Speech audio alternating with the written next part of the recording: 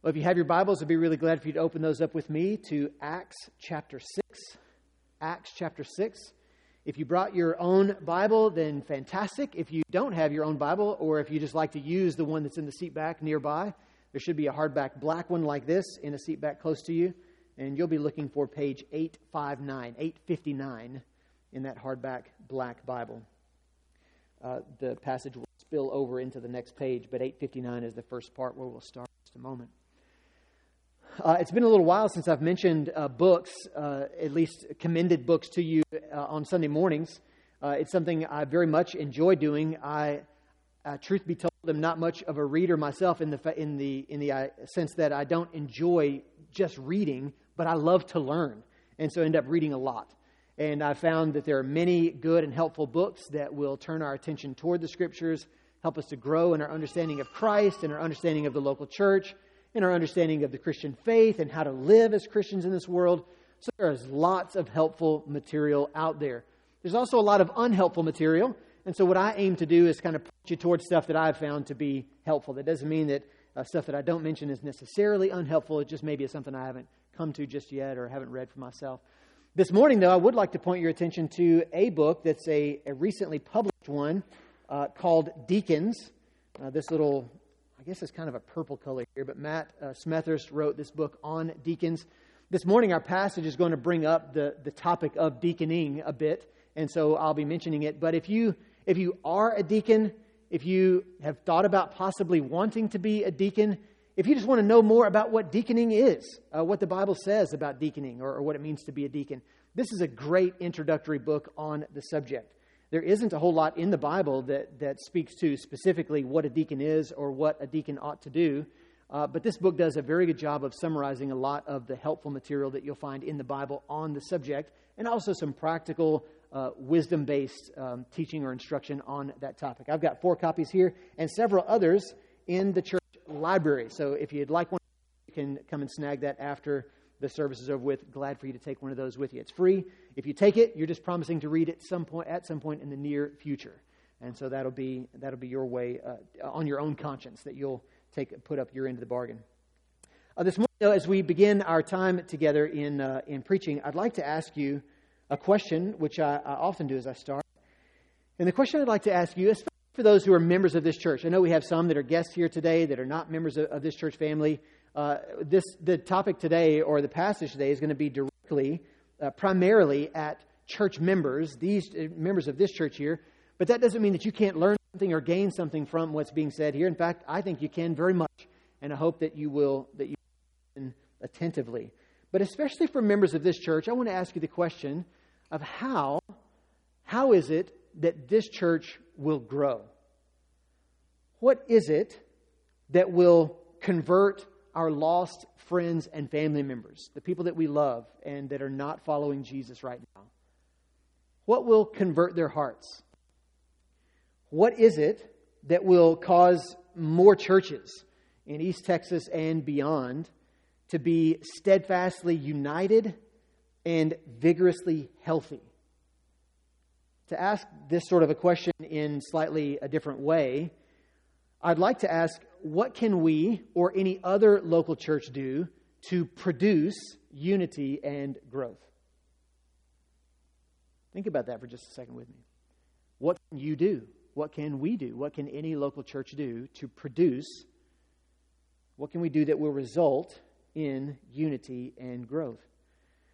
Well, I'm going to show my hand early today and tell you that I believe, I am convinced that the only thing that truly can produce unity and growth among a local church is the Word of God.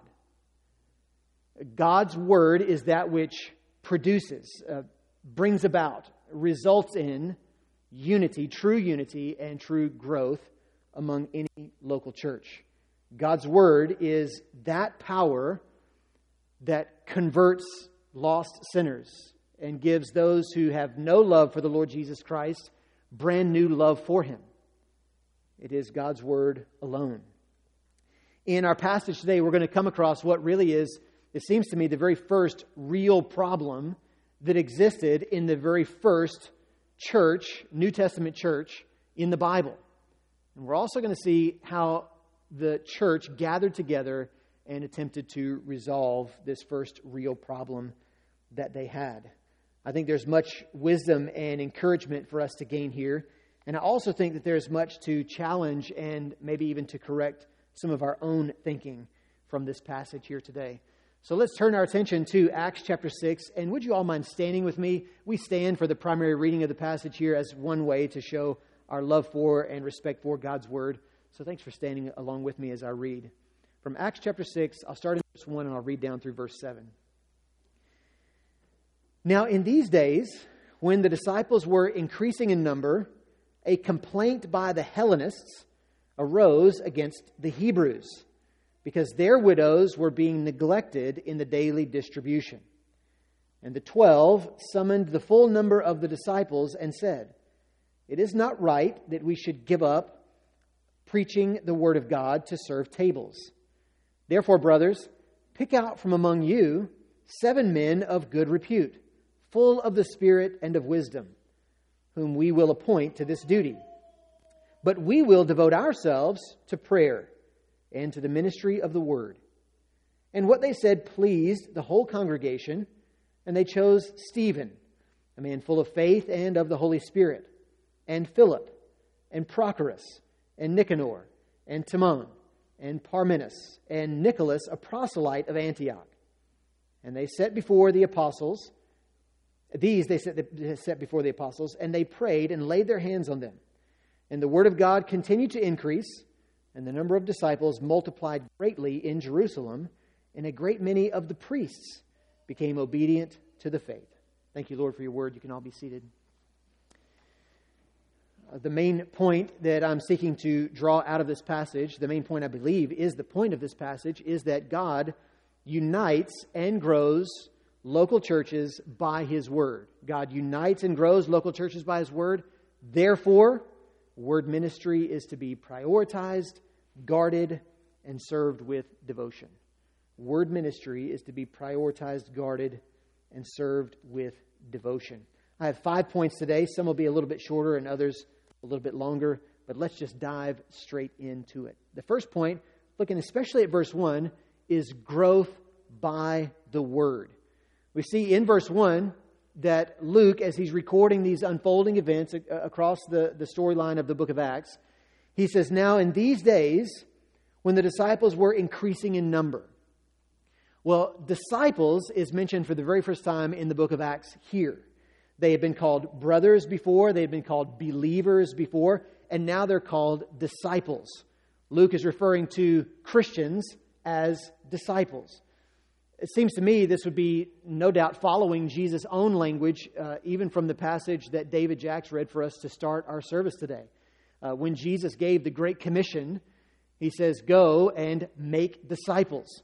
Disciples being learners, followers, those who are living their lives following Jesus as their teacher and example.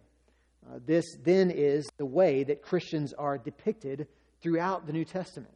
Those who are Christians are disciples.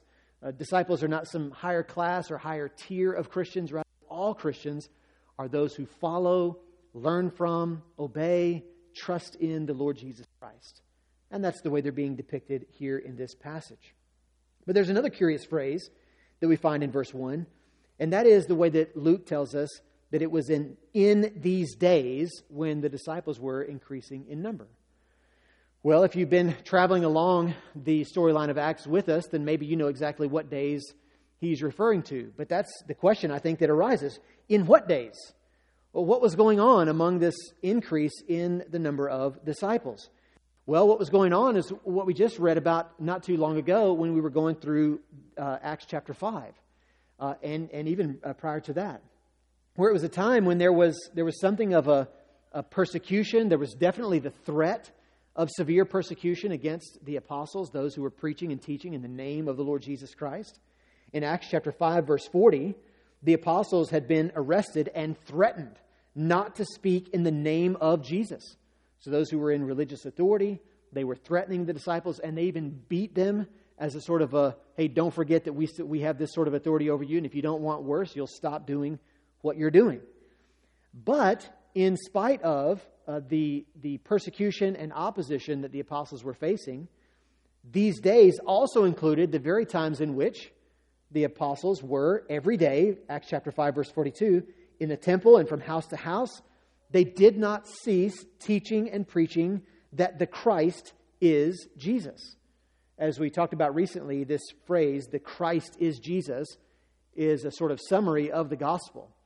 They were arguing that Jesus is the Messiah that was prophesied of old. This Messiah or Christ, this anointed one of God. They were saying that is Jesus. That's who He is. This one that God had been saying from ages ago. This one who was going to come and make all things right. This one that had been prophesied as early as Genesis 3:15, whenever sin first entered into creation. And God's very first curse is a promise that there's going to be one who's going to be bruised. His heel will be bruised, but He will bruise the head of the serpent. In God's curse upon humanity for sinning against Him, indeed His curse upon all creation for sinning against Him, God lays this seed of a promise right there as early as Genesis 3:15, where there's going to come one at some point, some way, that we don't know exactly how, where God is going to make all of this right through an offspring, through a seed. As the Old Testament unfolds, we see more and more prophecies about this one who is to come, this seed who's going to make all things right. He's not only going to be the seed of the woman, but He's going to be one who is the perfect prophet, who speaks the very words of God. He's going to be the ultimate king who rules and reigns with righteousness. He's going to be the perfect priest who serves as the intermediary, who serves as the mediator, the go-between between sinful humanity and a holy and righteous God. And then Jesus shows up on the scene, this long-awaited Messiah, this long-awaited Christ. And He is declared to be the Christ. Christ is not Jesus' last name. It is His position. It's His office. It's His identity, who He is. And John the Baptist cries out when he sees Jesus, "This is the Lamb of God who takes away the sin of the world."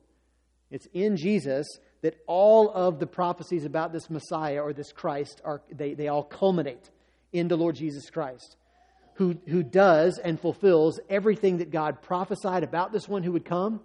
Indeed, He fulfills every one of God's laws, requirements, and He serves as the sacrificial lamb in the place of guilty sinners like us. Friends, this is the core central message of Christianity. This is the core central message of Christians right from the very beginning and down through the ages.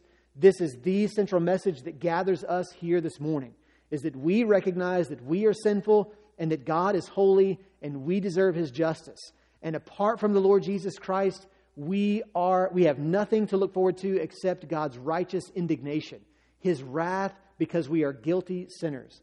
But because there is a marvelous Savior, Jesus Christ, who is the Christ, the Messiah, the one who has solved our problem of sin and guilt, we can now know that by and through Jesus, His life, His death, and His resurrection, that we can approach the Father, God as our Father, because of what Jesus Christ has done.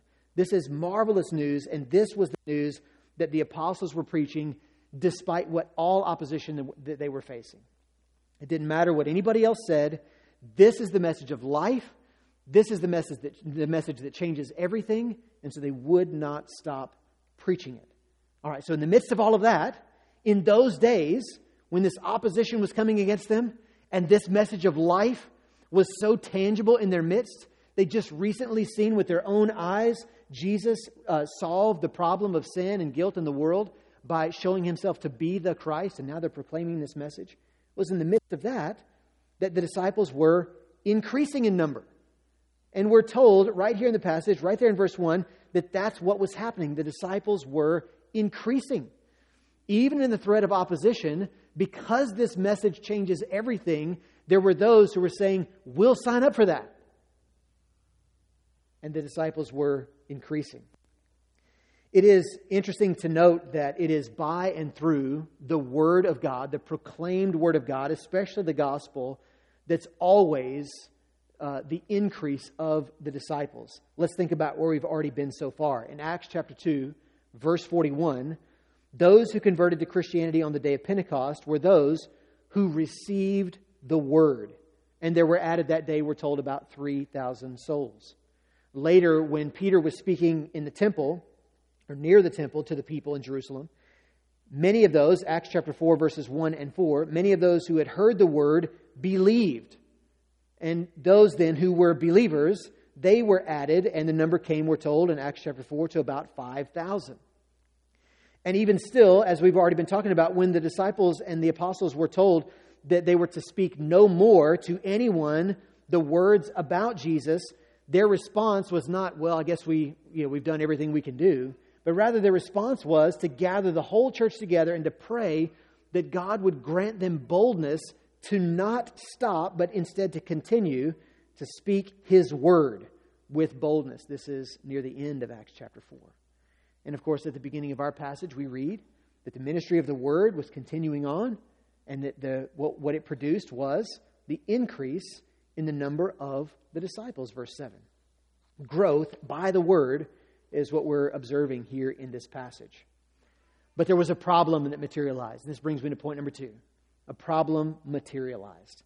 We see also there in verse 1 as it continues on, in these days when the number of disciples were increasing in number, a complaint by the Hellenists arose against the Hebrews because their widows were being neglected in the daily distribution. As we've read about already in the interaction that's happening among the church there in Jerusalem throughout the book of Acts at this beginning portion, there were those who had extra finances, resources. They were giving of their own in order to meet the needs of their fellow Christian brothers and sisters. Some were even selling their own property and their own surplus in order to give and to contribute to this pile that was going to meet the needs of their fellow believers.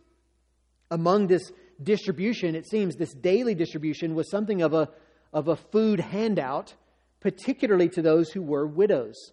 Women who had lost their husbands either at a young or old age were particularly vulnerable in the culture and society in which these folks lived. And so it was essential that they would be cared for by their fellow brothers and sisters in Christ. And this was the way that they were doing it, is that daily they were ensuring that they were fed, that they were sustained. But we see some interesting phrase or words here in this passage, depending on your translation. There is either one or maybe more than one word that shows up. So I want us to understand this scene a little bit. Let's dive into it just a little and have some history lesson that will help unpack some of this for us.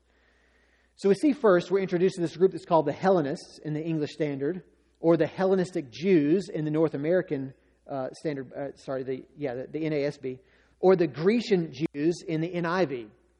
These different translations, or maybe yours says something slightly different. This wasn't just another language group. That's primarily what the word means. It means they spoke Greek rather than Aramaic, which was the common language of the Hebrews of that day.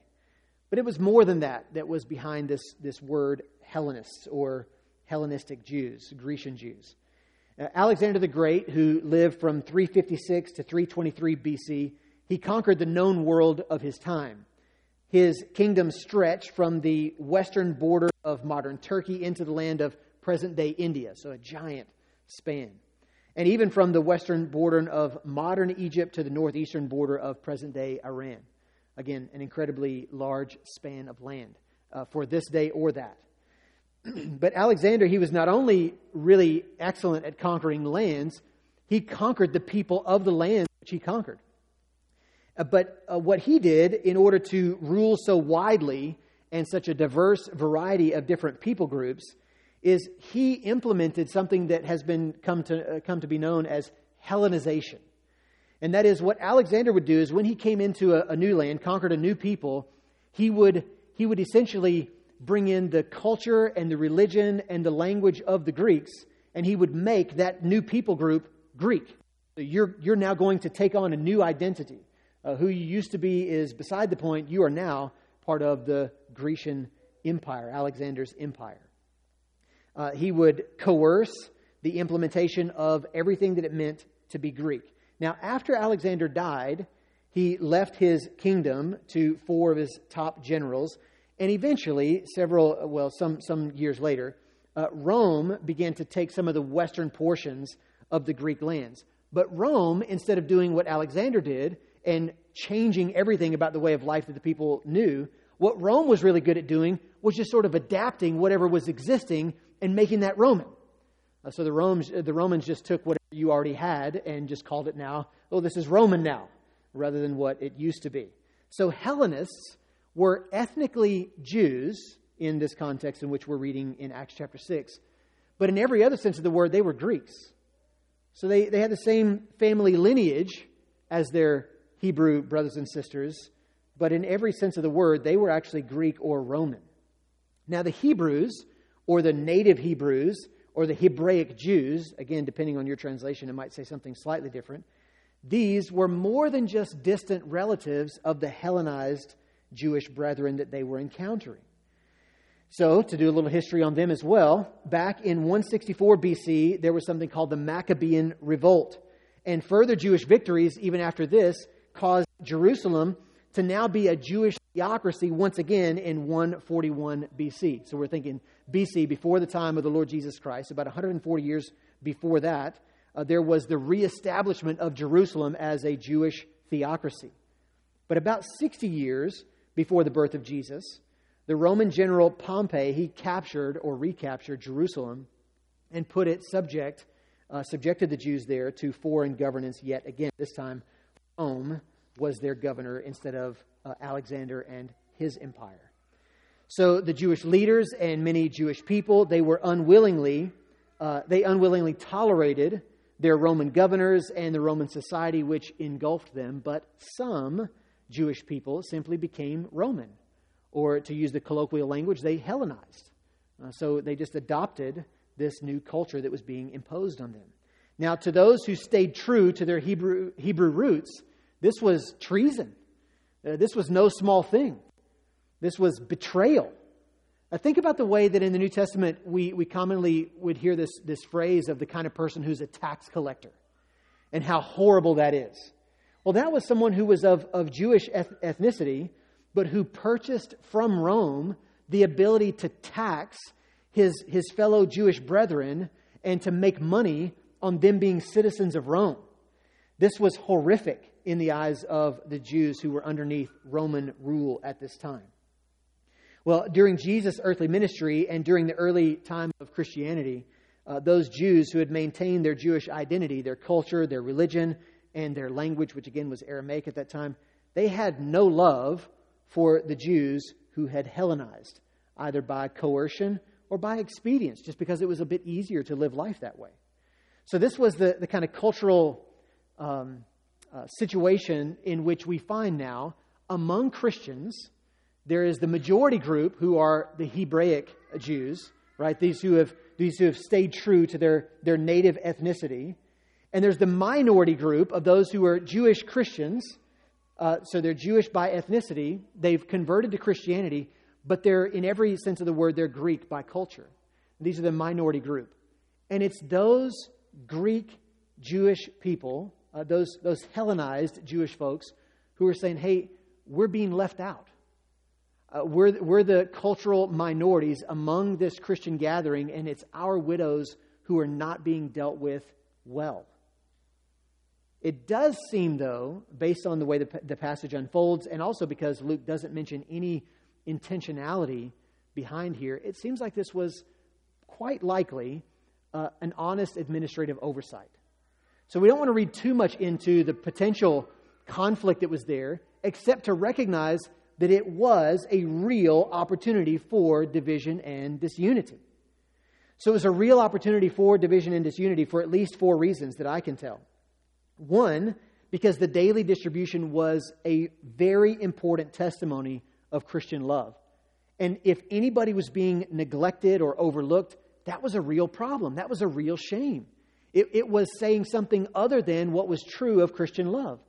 Christian love doesn't neglect. It doesn't overlook. It doesn't not care for those that are in need, those who are the minority. But rather, Christian love does exactly the going into the hard situation, the making sure that no one is overlooked, making sure that everyone is cared for well. So that there was anyone who was being overlooked was a real problem.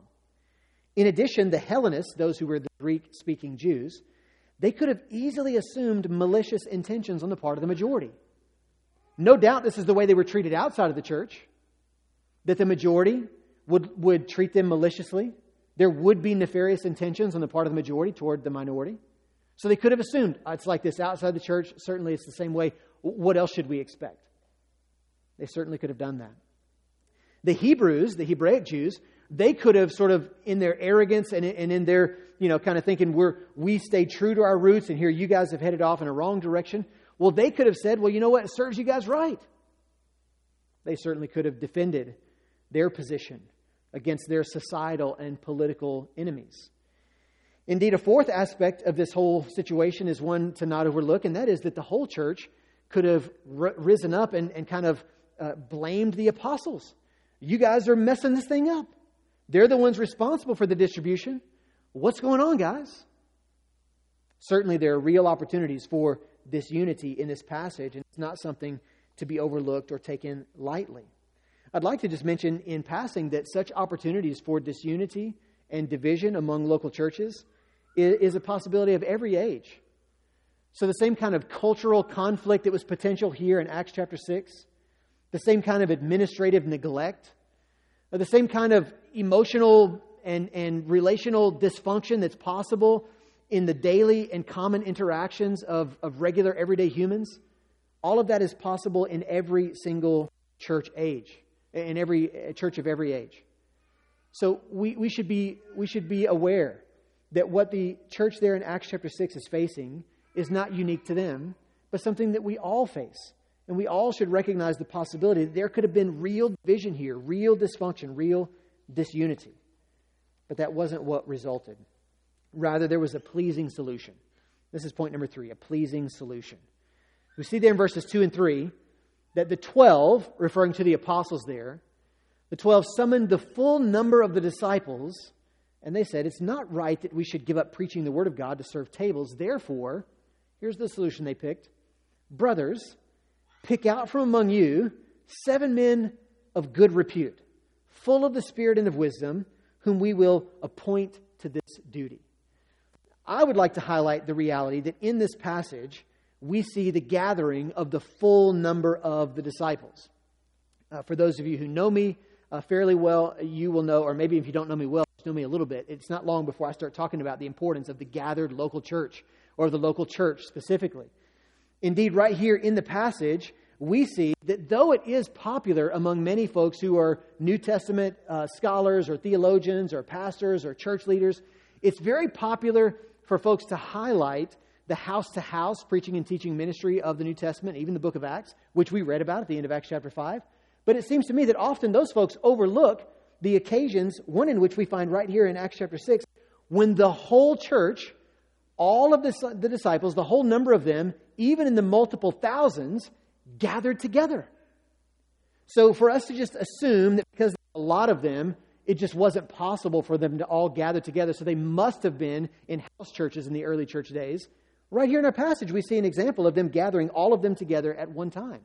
So to assume that they only did this on this one occasion is just an assumption that is more than the text will give us. Right here, we see an example of them gathering together. In our passage right here in verse 2, the apostles summoned the full number of the disciples together. And in Acts chapter 6, verse 5, we see that this decision, this plan that they came up with, it pleased the whole gathering. So not only did they gather together in one place at one time, the multiple thousands that were the congregation early here in Acts chapter 6, but they were even able to make a decision where they were able to recognize in some way or another, I don't know how, maybe they raised their hands to vote, but some way or another the entire congregation expressed their pleasure at the solution that the apostles had come up with. Another point that I'd like to emphasize, which we'll see in just a moment, is that what we see in this passage, I think, is an informative passage on what's referred to as church polity or governance or structure. Now, let me be quick to say that there's much in the book of Acts that is unique. The apostolic period is a unique period. So it's not that we should read everything in the book of Acts and think, we should exactly see that in the exact same way in our own time and in our own culture.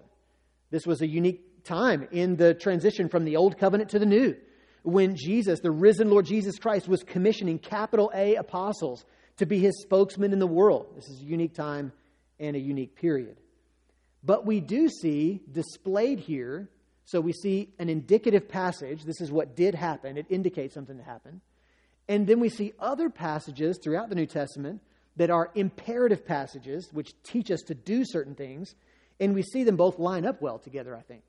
So in Acts chapter 6, we see what is taught or instructed elsewhere in the New Testament. Therefore, I think we can see something of an instructive example for us here in Acts chapter 6. So what are the instructions that we might see here, or the example that we might see for other instructions later on? Well, two things I want to highlight. One, what did the apostles do? And two, what did the congregation do? Well, the apostles, they were leading as elders or overseers of this church there in Jerusalem. And what did they do? Well, they summoned the whole church to gather. They made a plan. They called upon the church to act. And they directed the appointment of practical administrative servants. These folks that we'll refer to here in just a moment as proto-deacons. But what did the congregation do? Well, they followed, but they didn't follow mindlessly. They didn't just rubber stamp what the apostles were leading them to do. They, in fact, followed as glad and thoughtful participants. They were told to pick out 7 men to serve. They recognized that prayer and the ministry of the word was something to be guarded, something to be prioritized.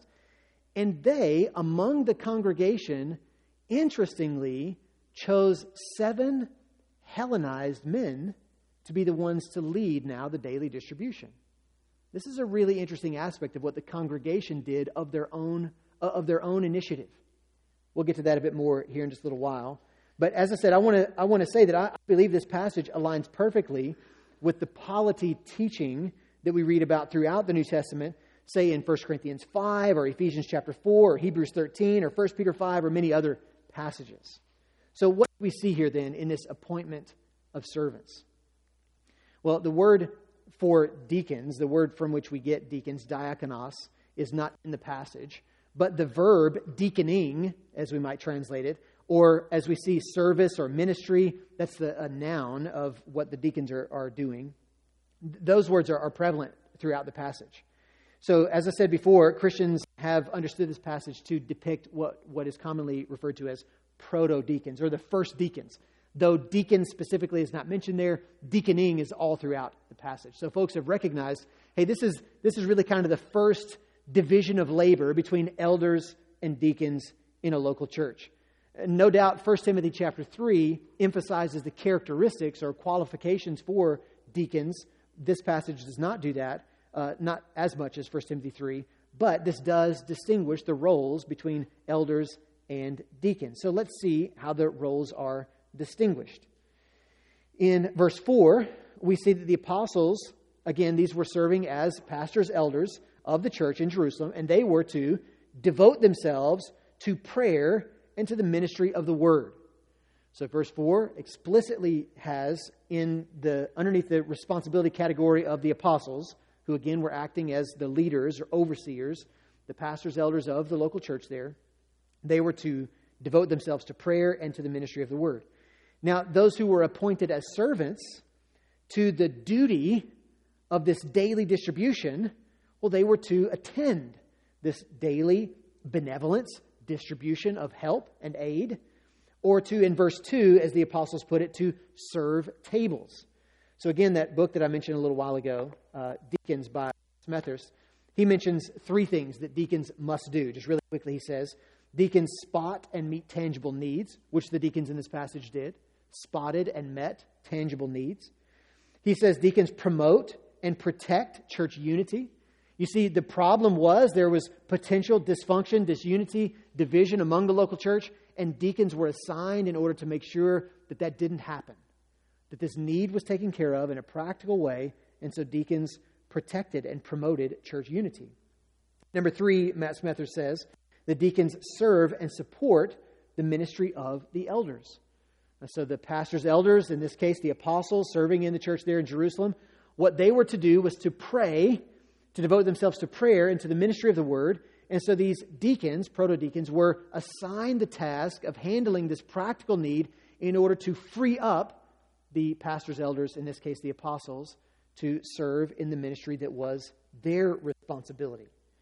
Notice also the importance or emphasis that's on character in this passage.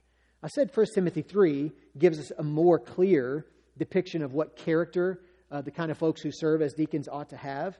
But right here in our own passage, we see something of the emphasis on character in verse 3. The apostles say to the congregation there in Jerusalem, the church there, to pick out from among you 7 men of good repute, full of the Holy Spirit and of wisdom. Men of good repute, full of the Holy Spirit and full of wisdom.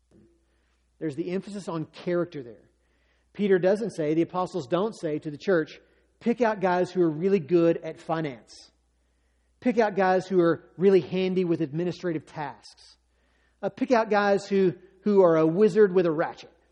That's not the kind of description that we see here, but rather it's character that is the interest first and foremost. In 1 Timothy 3, you can read this passage later on if you like, but 1 Timothy chapter 3, verses 8 to 10, we read even more about the character interest of those who would serve as deacons. Deacons, likewise, we're told there, must be dignified, not double-tongued, not addicted to much wine, not greedy for dishonest gain. They must hold the mystery of the faith with a clear conscience, and let them also be tested first. Then let them serve as deacons if they prove themselves blameless.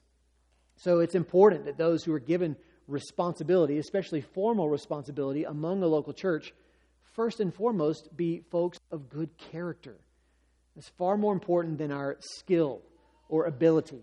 Certainly skill and ability, they have a certain weight placed upon them. You don't want someone who is working on some sort of construction project who doesn't know the difference between a saw and a hammer. But nevertheless, you want those who are given formal responsibilities in a local church setting, you want them to be folks of good character. One last thing about this before we move on to the next point, and that is, as I said before, the congregation, they show themselves to be thoughtful participants in this whole exchange here in the way that they choose these 7 people in particular. These 7 folks all have names that are Greek names, which strongly implies that 6 of them were Hellenized Jews of the minority group among the local church. And the 7th one, who was not a Hellenized Jew, wasn't Jewish at all. He's Nicholas, who's a proselyte from Antioch. He's Greek altogether.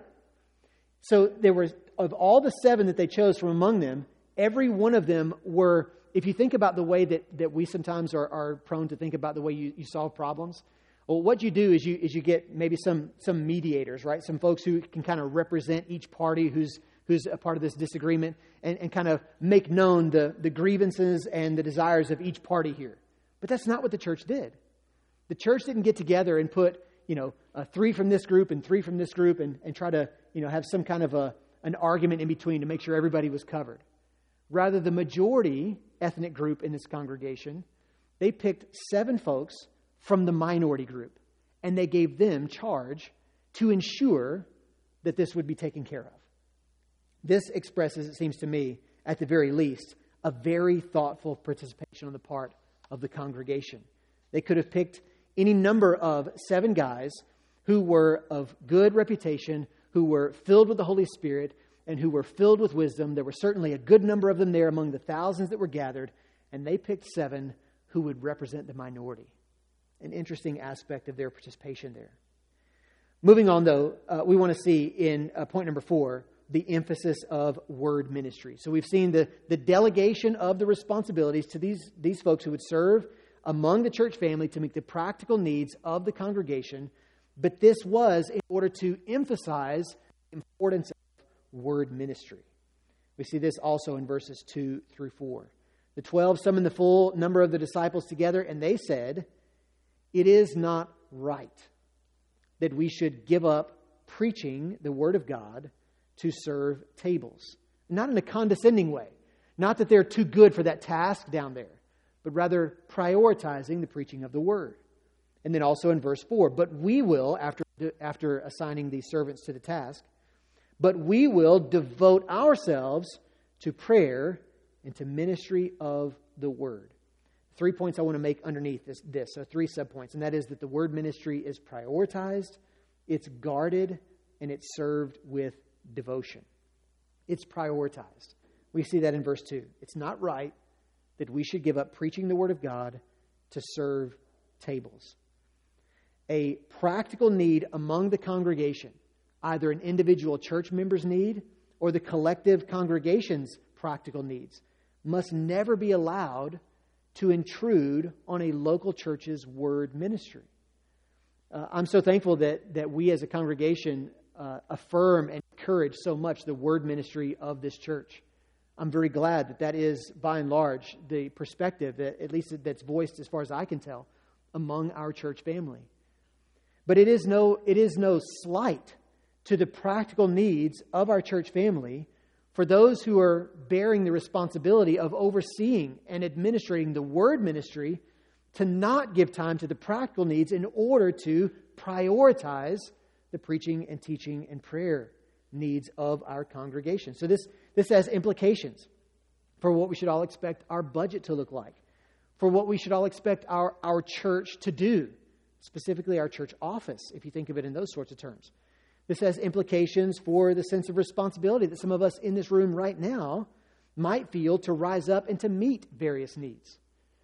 So it is with great joy that I get to serve as the senior pastor alongside other pastors, elders among this church family, where there are a lot of needs that are met among this church family that I don't even know about. And I'm so thankful for that, because it frees up those who are given the responsibility of prayer and word ministry, the primary responsibility of prayer and word ministry, to be free to engage in these weightier matters. A second point, subpoint underneath this point number 4, is that word ministry was guarded. It was guarded by the very congregation that was gathered and enjoying the benefits of this word ministry.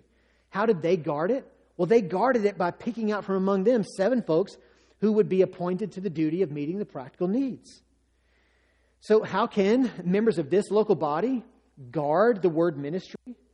Well, maybe you could look around and see practical needs that need to be met, and you could begin to meet them.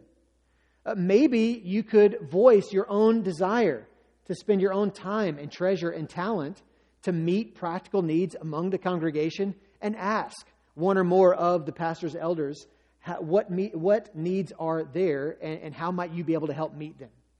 These would be ways that you can certainly do that. But the congregation then is the one who guards the word ministry. So frequently, local churches can be those who not only don't guard the word ministry, but steal away from the very word ministry that nourishes and edifies them by requiring of vocational or lay pastors, elders alike, that they do things that are pulling them away from word and prayer ministry. Again, I'm so thankful that this congregation is one that doesn't do that.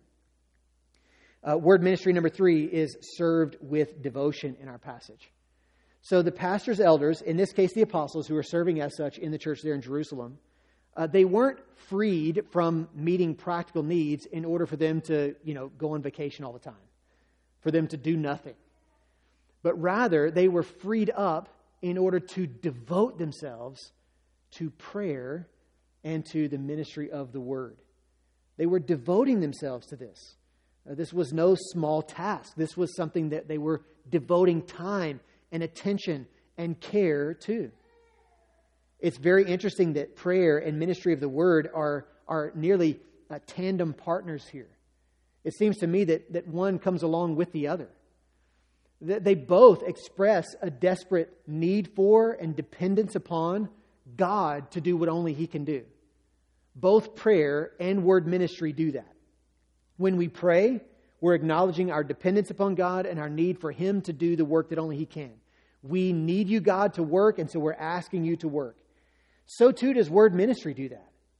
Because word ministry, as we'll see in just a moment, word ministry is an implicit declaration that no amount of wisdom that I could just conjure up, no amount of life experience that I could dump out on you, none of that is going to be sufficient to solve the problems that we have.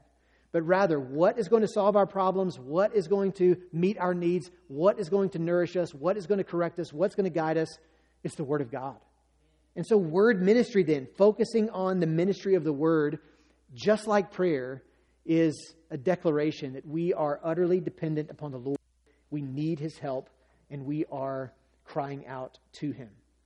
Point number 5, and the last one for this morning, continued growth by the Word. Continued growth by the Word. Verse 7 concludes. You'll see that at the beginning of this passage and at the conclusion of this passage, there's what? There's the increase of the disciples. There's the growth of those who are being converted. That's at the beginning and at the end, with the problem in between. Again, we don't want to minimize the problem. We want to recognize this was a real problem, a real opportunity for division and disunity, but it was resolved. It was resolved how? By prioritizing, by guarding, and by devoting themselves, those who were in charge, those who were leading, to word ministry. And what happened? Continued growth. That's the result. Verse 7 tells us, and the word of God continued to increase. And the number of the disciples multiplied greatly in Jerusalem, and even a great many of the priests became obedient to the faith. Those very ones who were opposing the gospel there in Jerusalem. Note the interesting way that Luke words this passage. Verse 7. It was the word of God which increased, and then so too did the number of the disciples increase as well. The word of God increased. The teaching and preaching and power of the word of God increased, and that's what produced the increase of the number of the disciples. I want to acknowledge a perennial temptation that we all have that a passage like this highlights for us. We see in a passage like this the number of the disciples multiply greatly. And we all want to see that. We want to see that not just in Acts 6, we want to see that in our own day. We want to see the number of disciples multiply greatly, don't you? I do. I want to see our friends, our family members, our loved ones, people in this community that I haven't met. I want to see them come to know the Lord Jesus Christ. I want to see them hear the gospel and respond with repentance, turning away from sin and faith, belief, following the Lord Jesus Christ. And so what should we do? Well, we should look to the Bible to see what is our part. And so we look to the book of Acts and we see, what is the formula? Well, the formula is the preaching and teaching of the Word. So we see the formula there. We attempt to apply the formula in our own day. And then we don't get the results that we see in the book of Acts. And so what is our temptation? Well, our temptation is to imagine that we must have done something wrong. There's got to be some other thing. We're not saying that we should not do the preaching and teaching of the Word. Of course we should do that. But there's got to be something else that we add to it. Some package that we have to put around it. Something we have to do in order to produce the results. Because the preaching and teaching, we did that stuff and it didn't work. We think to ourselves. We don't get the numerical results that we want. So we assume that we must be missing some other ingredient. This is the common assumption among many of those who would write and teach and preach what's commonly referred to as church growth strategies or church growth methodologies. I'll just mention two books. One is by Gary McIntosh, his book that's called There's Hope for Your Church. And another is Robert Dale's book. His book is How to Help Your Church Come Alive to Dream Again. These both are very common among the church growth and methodological and strategic kind of books that teach pastors and church leaders. Here's how your church can grow. Gary McIntosh said that God has told us the what, go and make disciples. But he says it's up to us to determine the how. This kind of assumption is all throughout church growth methodologies. The task is to make disciples, but really it's pragmatism. How do we figure out how to do this thing? What sort of strategy do we want to use? What works? That's the assumption. So he says, once we understand vision, that this is what every church needs is a vision, is to see the intersection. So here's how you come up with what vision you need for your local church in order to get it to grow. You need to see the intersection of pastoral leadership, the passion and gifts of the congregation, and the community needs. So you do a demographic search for what's going on in your community around you. You kind of survey the